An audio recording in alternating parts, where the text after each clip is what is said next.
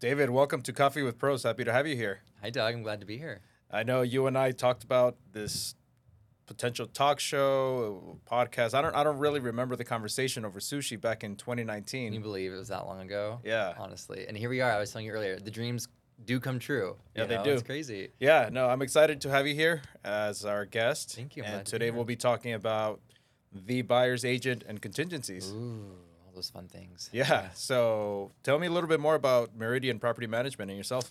Well, I'm a licensed real estate broker. I've been licensed since 2009.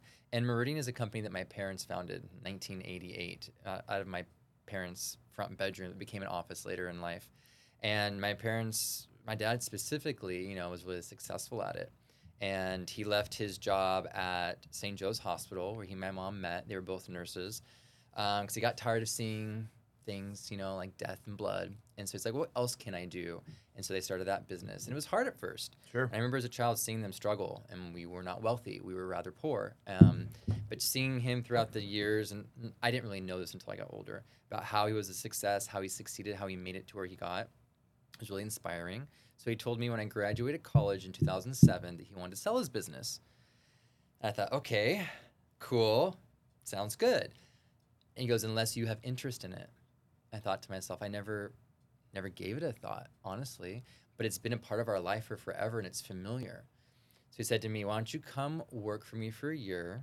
Because at that point, I didn't have any prospects. I didn't know what I wanted to do. Sure. I changed majors and, in college so often that I was like, what am I going to do? I wanted to be an attorney. I wanted to be a pediatrician. I wanted to be a broadcaster, at one point in time. I was on USD television.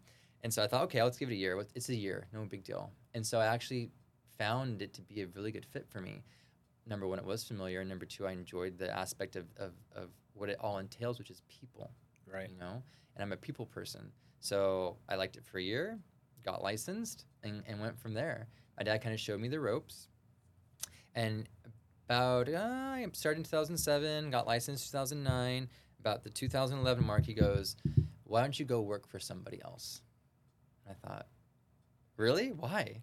I give money to other people that we're making. And he's like, you need another education. You need to learn something different that maybe I can't teach you. So I went to work for Coldwell Banker down on Huntington Beach off Beach Boulevard. And I liked it. I succeeded really well. My first year, I sold 7 homes, which was at the time, and unbeknownst to me, kind of what people didn't do. So I was kind of maybe an anomaly.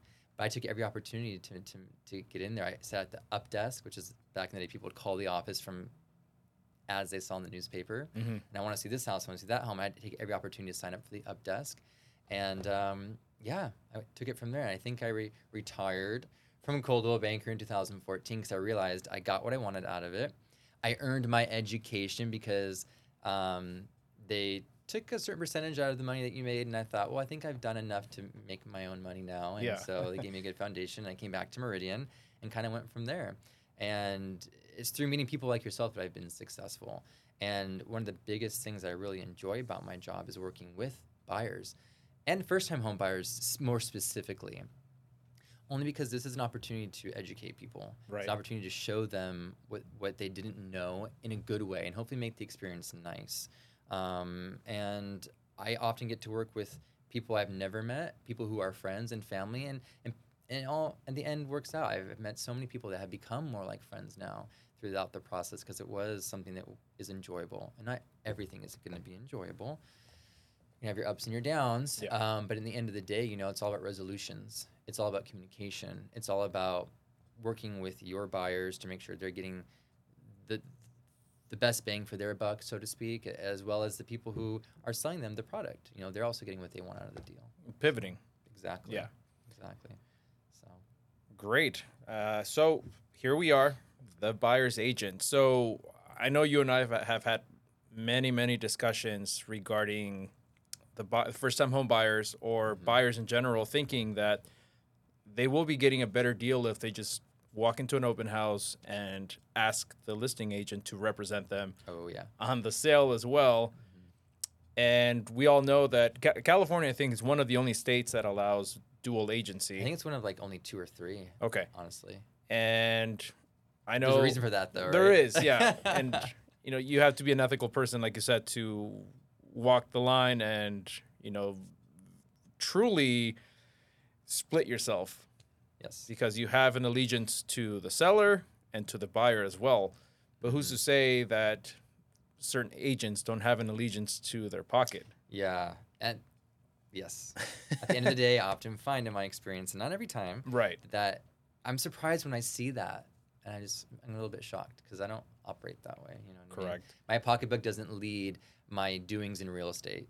I think that my head and my heart do.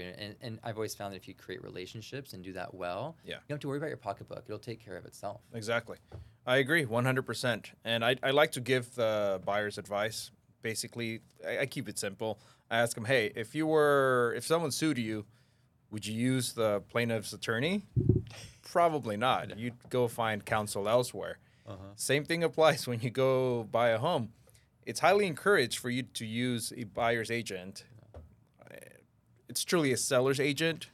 Yeah, But typically. textbook. Textbook, yeah. The listing selling agent, buyer's agent selling, all that Yeah, stuff. but we'll keep it easy. Simple. So I always recommend for the buyers to use a buyer's agent to help them negotiate.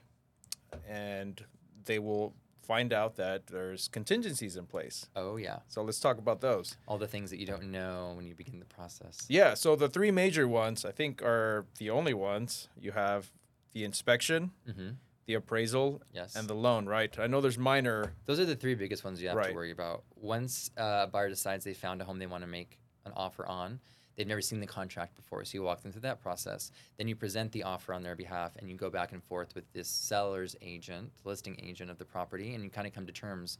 And you make tweaks in between here and there about ups or downs, more money, less money, even negotiating not money terms, time frames, furniture, whatever you want. But once you get to that point, you have to first get together with your lender and make sure that he knows that you've bought the home, give him the contract, line up the appraisal.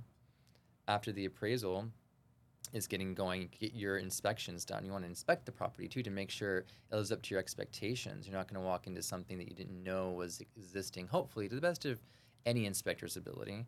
And then the loan contingency, all that's kind of running in the background while this is going on too. There's so many moving parts to this puzzle, and you have to meet those too. So, and they're timed. The contracts in California are already specifically written for certain time periods in mind. And part of the negotiations as of late, and that of course might change depending on how the market goes, people were whittling down those days to give themselves less time to accomplish more, to give them a bigger edge. Yeah, that's we saw that in late 2020, all of 2021, and I think the early part of 2022. Exactly. We were seeing. I know we had a couple of buyers ourselves, and we were seeing. Together we did, and they gave up the appraisals, which you and I never advise. The home inspections, which is a crazy one to me. And even loans. Some people did that too, and they wrote off everything in order to get the home of their dreams. And in most cases, I think that the buyers I worked with have been really happy. Yeah, knock on wood, everything was. We're I think we always came out heads over tail. We always closed. We did always close, which is the best. Some of them were stressful, but we made sure we closed. The contingencies. Yeah, right. So going back to that. So with this previous market that we had, I know we're seeing a shift. The power is slowly transitioning, or has transitioned, to the buyers. More and more. They don't realize it yet. Not yet, because they still have this idea of what it's supposed to be or what it was in their head. And right? most of the buyers I speak with, they want low rates and they want the home values to come down. It doesn't really work that way. No. So pie in the sky, right? Yeah. So that's the whole premise of this podcast, to help educate, to help inspire people, and just have them realize that, hey, maybe it's a good time for me to buy, or maybe it's not. But they come to terms and they make a decision. Exactly. So with going back to the contingencies, I know we were seeing 50, 60 offers on some homes in Long Beach. I think that's crazy. I think Inland Empire. I know we were definitely working together on a deal, and we had the listing agent told me they had 21 offers. How do you field any of that stuff to begin with? It's crazy. You have to rank everything, and the idea is you submit them all to your seller so they get a chance to look at what's going on, and you kind of come, draw the line somewhere and then counter some of them, say thank you to the other ones. But to have that happen is just outrageous. I don't think My parents and I talk about it a lot too. I don't think even my parents have experienced anything like that in their Yeah, history. it was a know? one off for sure. It's definitely crazy. So I don't know if we'll ever see it again or not. But I've had other agents tell me that we're done with that. Hopefully, it'll never come back again I because it's agree. stressful on everybody. But when you begin that process of house hunting, you have to make sure that you lead with your head and your heart. Yeah. A lot of people get overwhelmed with this home is going to be gone and there's going to be no more Mm-hmm. out there and I'm going to be so sad. And oftentimes the world works in mysterious ways. The universe leads you to where you need to be. So all those homes that you didn't end up getting as a buyer that you cried about at night lead you to the home that you ultimately end up loving and is perfect for you. It's like dating. I always tell people, It hey, is it's like like dating. kissing. So you're gonna kiss so many frogs Uh-huh. until you meet find your that one prince or prince. princess. But you begin that process and everything is done contractually. Right. So you have to make sure that all the processes are it's almost like when you actually get an offer accepted, the time clock starts to tick, on whatever you've designed for your offer. So my job would be as the real estate pro, as a person who's helping you negotiate all of this stuff, is that I have your best interest in mind from the very beginning, from when we write the offer, even from when we begin the house hunting process. But when we begin that, and we do the whole contingency thing, you have to understand what an appraisal is and how it affects the fact that you made an offer on a home. And if you made an offer on a home for $500,000, but only gets appraised for $450, what happens then? Right. Or if it gets appraised for $515 or $520, then what does that look like for you as a home buyer? Getting through that hurdle, and that can. People often think once they have that offer accepted, it's a slam dunk, and they just walk the cake line. And it's not true, because the appraisal can sink you again. And so can the inspection. Yeah. You might find something that you're not able to live with, that you don't have the means to deal with. Because at some point in time, most first-time home buyers give almost all that they can, and sometimes a little bit more, to get themselves into these homes. Yeah. So how are they going to deal with the mainline crack? Yeah. In a pipe? How are they going to deal with foundational a roof leak issues? or a foundation issue? They don't have the bandwidth. Sometimes you have to walk away because of that too. And there are, again, your contingencies. So the offer you write, you have to remember the time frames that are involved so it'll protect you. If you get to the point where you think, I can't deal with that foundation issue, I need to pull my offer before I lose potentially my earnest money deposit, the money I gave, the skin in the game I kind of submitted to say, I'm serious, I want this home, it's going to be mine. Whether it be if you're on an FHA loan of 3% down, which is great, or if you're going to do the 20% route, which is something I always love, it's like the most ideal thing, if not more. You could lose whatever that amount of money is going to be. So you have to make sure that you're paying attention and that you ask the questions. I find sometimes buyers are afraid to ask me things. They're like, I don't want to pester you. It's after 5 o'clock. And I get it. I really respect that, because I start my day early. I mean, I'm up at like 4:30 some days, and I get in the office by 7 o'clock. And so by the time 5:30 rolls around, I'm tired. I've been on the phone. I've been texting all day long. My battery is dead. But I'm never going to say no. I mean, it's my job. Right. Some people are like, oh, I'm afraid to talk to you about it. I'm like, no, never. Don't. Please do. I don't want you to keep yourself up at night. I don't want you to be upset. Like, let's talk about it. And if the answer is we need to change what we're doing, we need to stop what we're doing. We've had that happen a lot. You've gotten so far in the game, and it's like, oh, you're going to pull the plug now?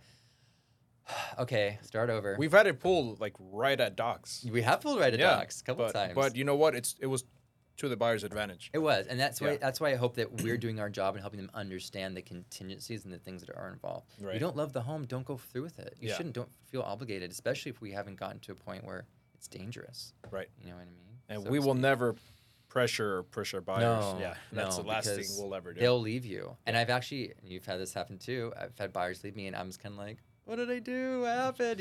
Yeah. And I thought I did everything right, and maybe I could have said one thing. I could have maybe not answered one phone call. Someone was like in my mind, but, and at the end of the day, it doesn't really matter. And the fact that it's not going to hurt me, because lo and behold, like the universe, I said, takes care of you. Someone else pops up I never dreamed of meeting or interacting with. Yeah, we've had a couple buyers, a lot of buyers just come and go.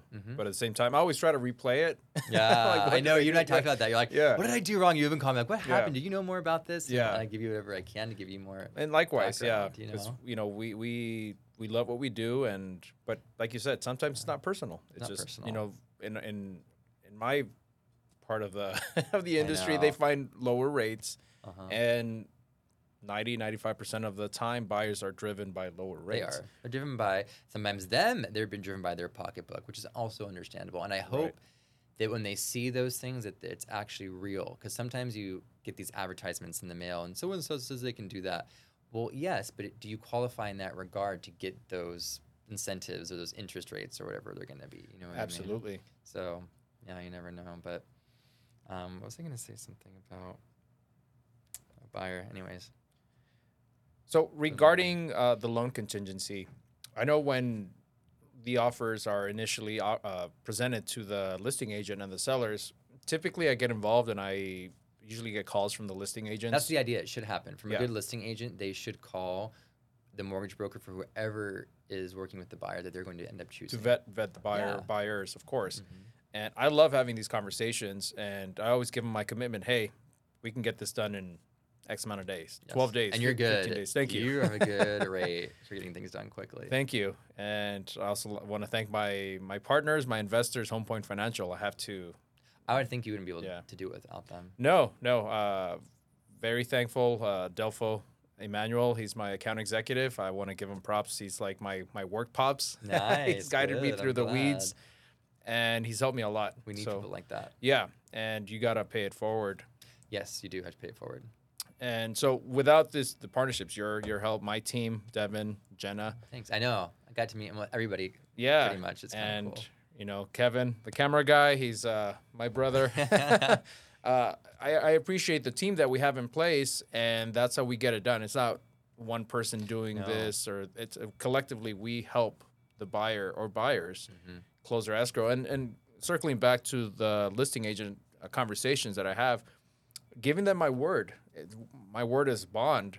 And so I've had buyers come to me and say, hey, you know, I got a solicitation call from whatever, blank lender, Oh, yeah. and they can get this done at a 0.5% lower.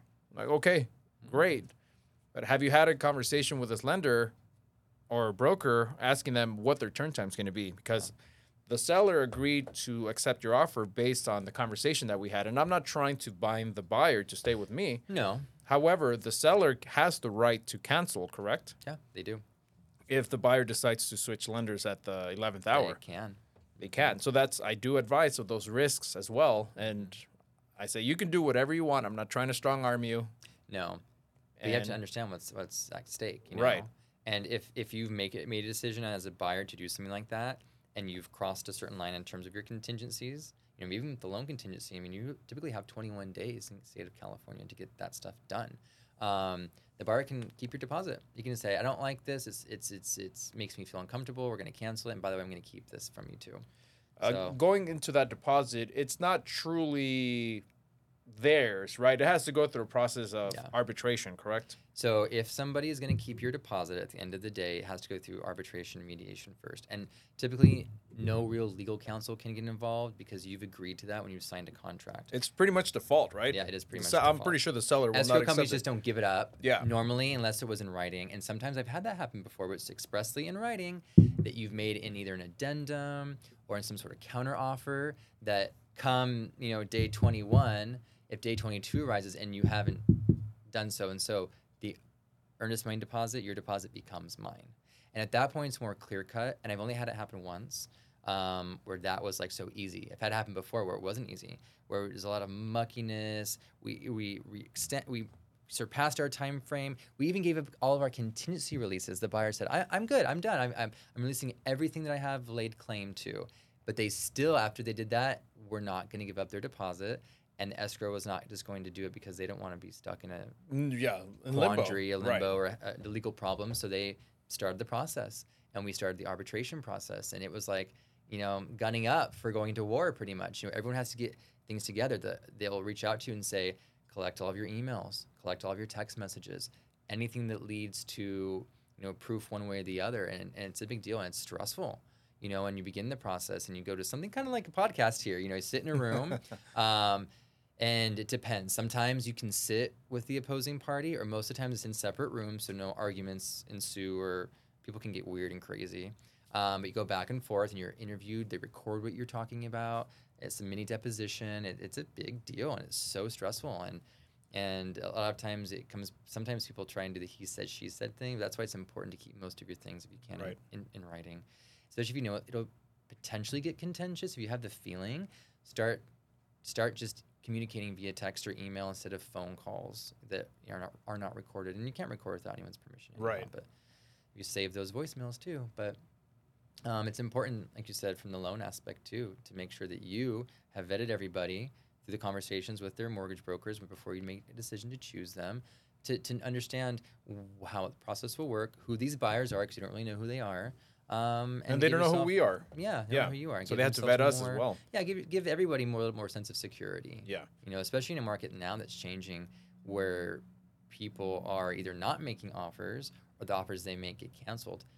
I have some showings coming up tomorrow, and some of the places have been on the market for like over 30 days, and some had offers at the get-go, and then they walked away. Rates went up. And then it's like, oh no. So, And that's the thing. Most buyers, they just don't know what their time frame looks like, and some of them don't lock the rate. And it just depends on the buyers, of course. that could be dangerous too if you lock a rate too early. Yeah, I know you and I had a buyer a couple months ago, and she wanted to lock her rate for, I think, 3 months.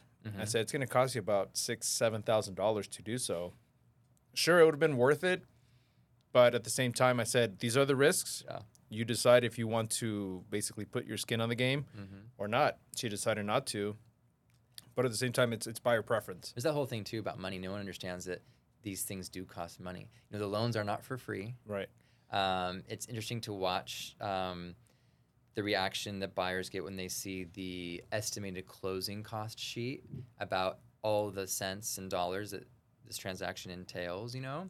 And I always love to talk to people about it. Maybe not always love, maybe dread it sometimes, because it's hard to get individuals sometimes to understand what it's all about, especially when they are first-time home buyers. Exactly. The education piece is, extremely important. And I think this is where, our strategic planning comes into play with regards to requesting some seller concessions, some seller credits to help the buyer with closing costs. So they only come in with their down payment. Yep. Or help them buy the interest rate down with additional cash. And my previous podcast, 2 podcasts ago, we talked about the down payment part of it. Yes. And again, the buyers are slowly getting that power back, and I think that the negotiation power will increase, and the longer these properties sit, they have the potential right to request it. They do, and it all depends on what position the seller of that property is in. That as well as, so it will depend. And it all comes down to negotiation. Totally. So that's kind of, we're going around and around in different circles here, but the idea of having a buyer's agent is important too, because if you go into an open house and decide to go with the person who's listing the home to represent you as well as the seller, you have to make sure they have that interest at heart, to get the best deal for you, to make sure that they are respecting you and presenting what you feel to this seller. And not that people don't, a lot of them do. Most agents do. But I see a lot of agents that kind of fall through the cracks because it becomes a lot of work, to do both sides.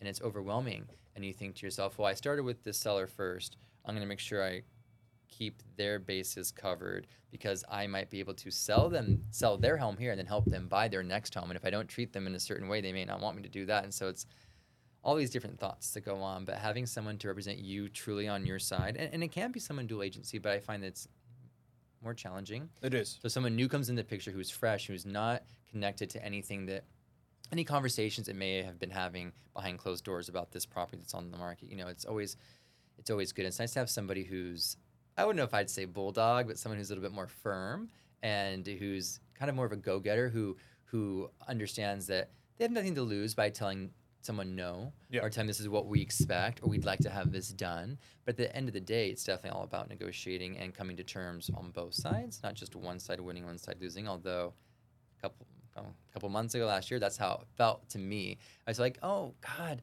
you're losing. Like, you as my buyer, like I think we should do this. I want to do that. But if you feel differently, I'll follow your lead. But just so you know, I want you to know we've had the conversations. That way, if it turns out differently, you won't be surprised or upset or not understand why. But cool, if it takes that to get you what you want, then let's do it.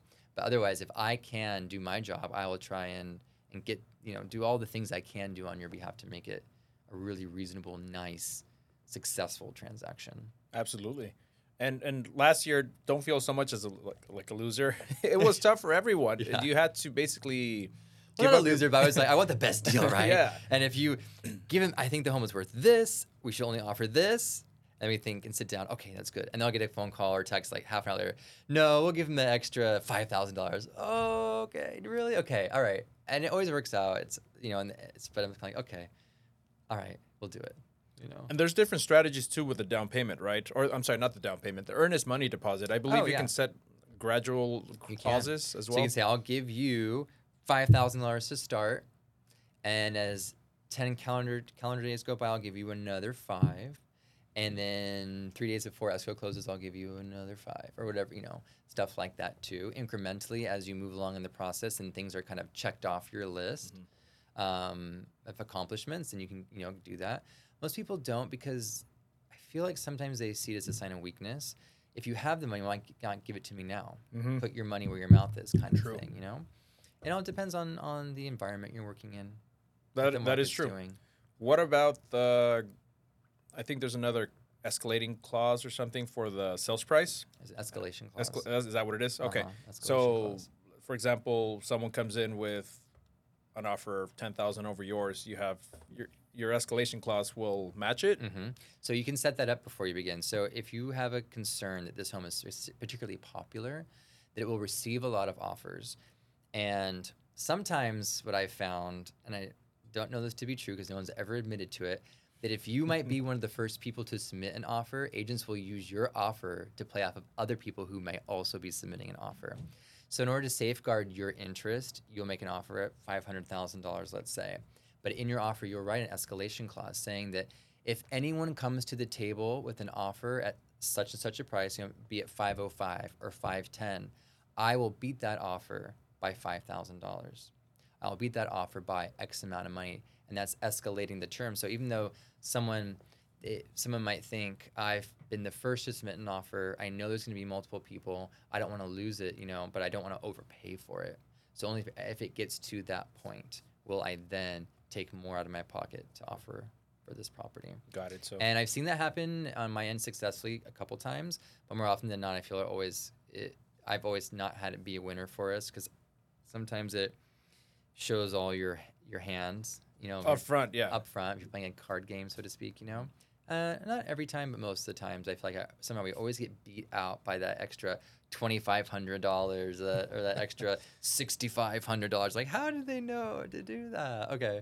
Yeah. Whatever. Maybe they're playing the same game too. Maybe they also have an escalation clause in their contract. So I've rarely seen those, but yeah, they're out there. Yeah. Few and far between, but those are some examples of the non-traditional offer writing methods that exist. Right. But what are your forecasts for the next 6 God, to 12 months? That's crazy. You'd have had this conversation like the past year about what this could possibly be. Yeah, we have. And I think that, like you mentioned, you kind of have your help in this industry kind of pulling you through the weeds. I do, and I rely heavily upon my parents and their expertise. Not only have they been in many transactions throughout the number of years from the 80s, the late 80s and the early 90s was a huge recession in terms of real estate. I mean, you could barely give anything away. 1990, 91, 92, 93 was even a hard year. And so I always kind of look to them. What do they think? Not only have they bought and sold real estate with other people, but they've done it for themselves. They're also real estate investors. So I'm kind of like, what do you think? And all your experience and all of your years, to kind of guide the younger generations, younger people like me who doesn't have all those years of experience under his belt. And my parents have kind of told me they think that it's going to be changing. And I remember telling you that I thought October of this year, November would kind of be a slower time period, and it seems to be coming to fruition. I also think that by March of next year, it's going to be a huge outlook, big different outlook, I think. Depending upon the outcome of the upcoming elections. I work out with a friend of mine. His name's Kyle, and he's has a lot of investor friends that he talks to. He's also kind of does some of that himself, and he was telling me that he heard yesterday, actually it was on Monday, that we're already in a recession. People talk about when will it arrive. It's already here. So using those parameters, I kind of field the interest level I get from people I'm working with, phone calls, people that haven't yet kind of bit the bullet, so to speak, on buying a property, why they want to wait longer, what their ideas are behind the process. So that's kind of what I use for my crystal ball method. So I think that March will be a different outlook. I think it definitely will be more of 100% buyer's market. Don't quote me on that. I watch this later in March 2023. And that there will be probably more homes on the market for sale. I think in California, especially Southern California, we're always going to have a very strong price point. Sure.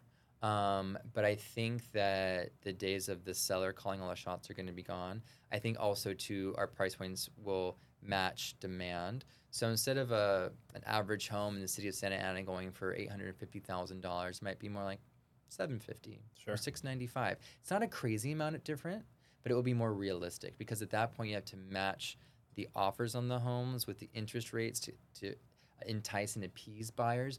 They can if a buyer was able to afford today $800,000, but at the interest rate of 6.875, would they rather not buy a home at 700 or 650 and still have that same interest rate but get the home they wanted? Yeah, probably. It's harder for them to stomach the $800,000 price at the 6.875 interest rate level when they can go down in price, get the same home, and still pay that interest rate.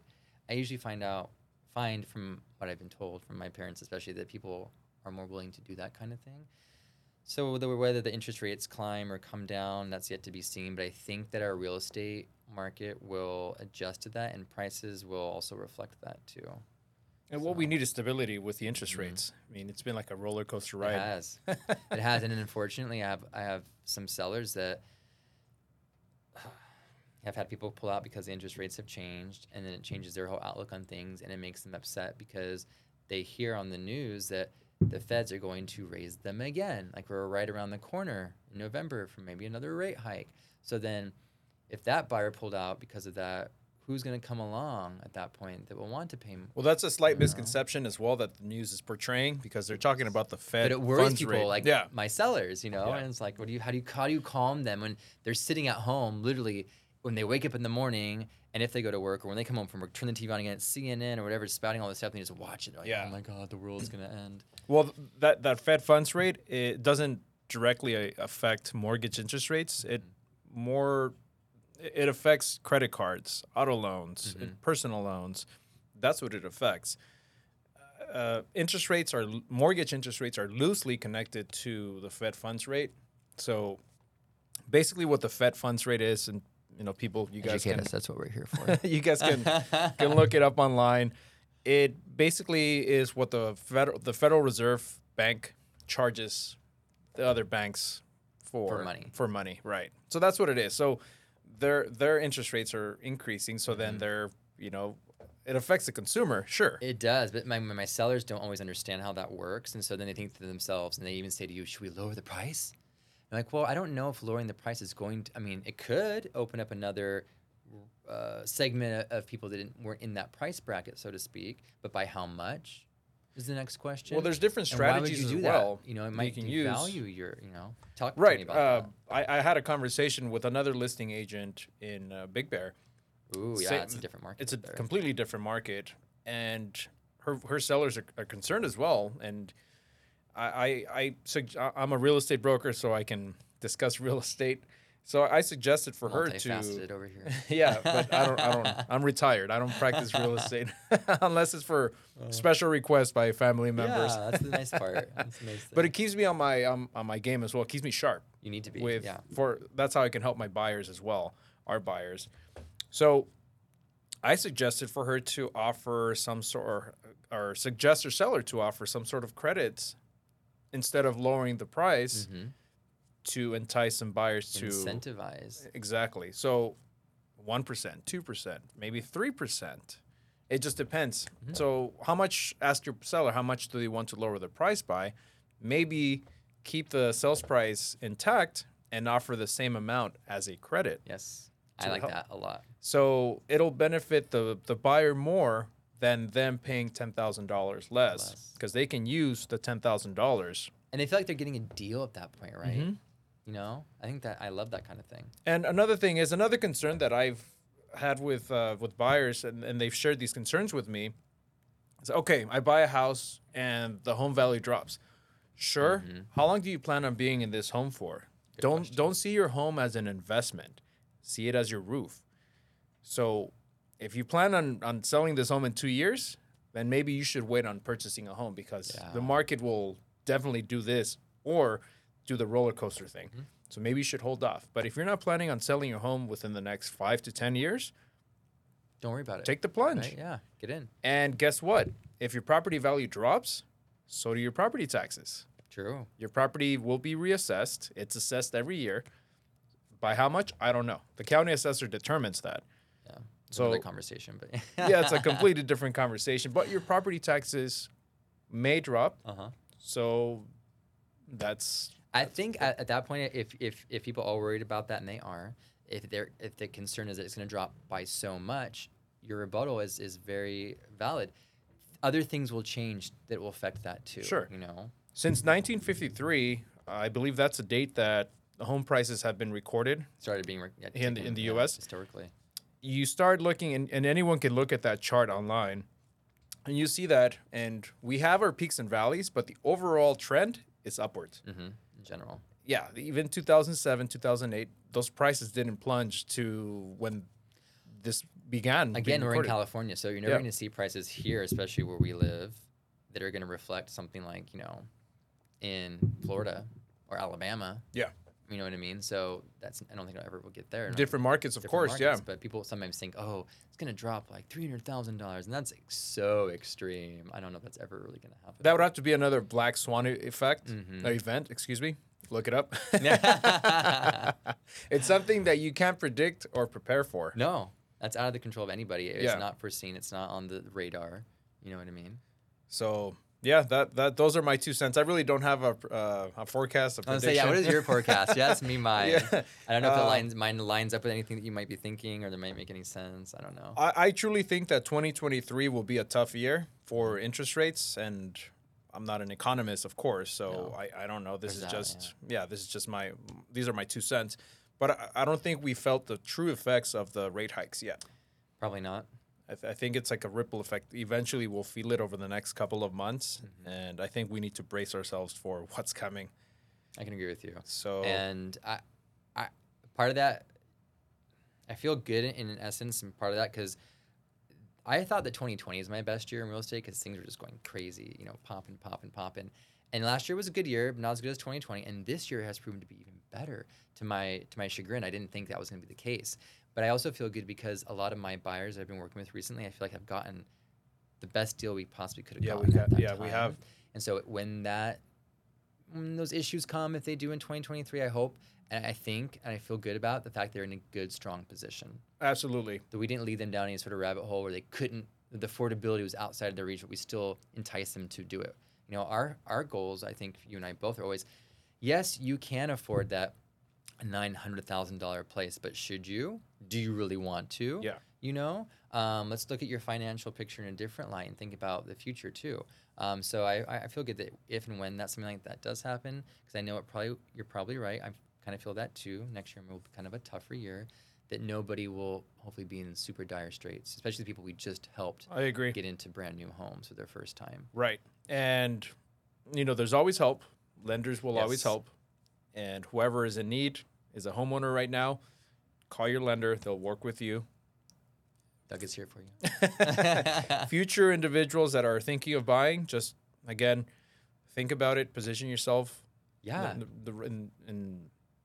In a great state of mind, of course, and prepare yourself financially. And we've had a couple podcasts as well with regards to about that credit as well. Credit's a big deal. Work on your credit, and when you think the time is right, give us a call. I think so. Yeah, definitely. And you know why? Because it's free. Right? Exactly. It doesn't cost you anything. And I like meeting people. That's part of my job. It makes it fun. Meeting new people, talking to new people, getting to know who they are, their perspectives. And I'm never bummed out. I mean, I'm bummed out, but I'm never like angry or upset if I never hear from you again. Yeah, exactly. Because sometimes the opportunity is also there for me to hone my skills, for me to talk about things, for me to answer questions maybe I haven't answered for a long time or thought about recently. So it's also good, like I think all the way around. Exactly. Yeah. All right, David. Thank you very much for coming over. Yeah, it's a pleasure. It's just fun. I like Coffee with Pros. Thanks.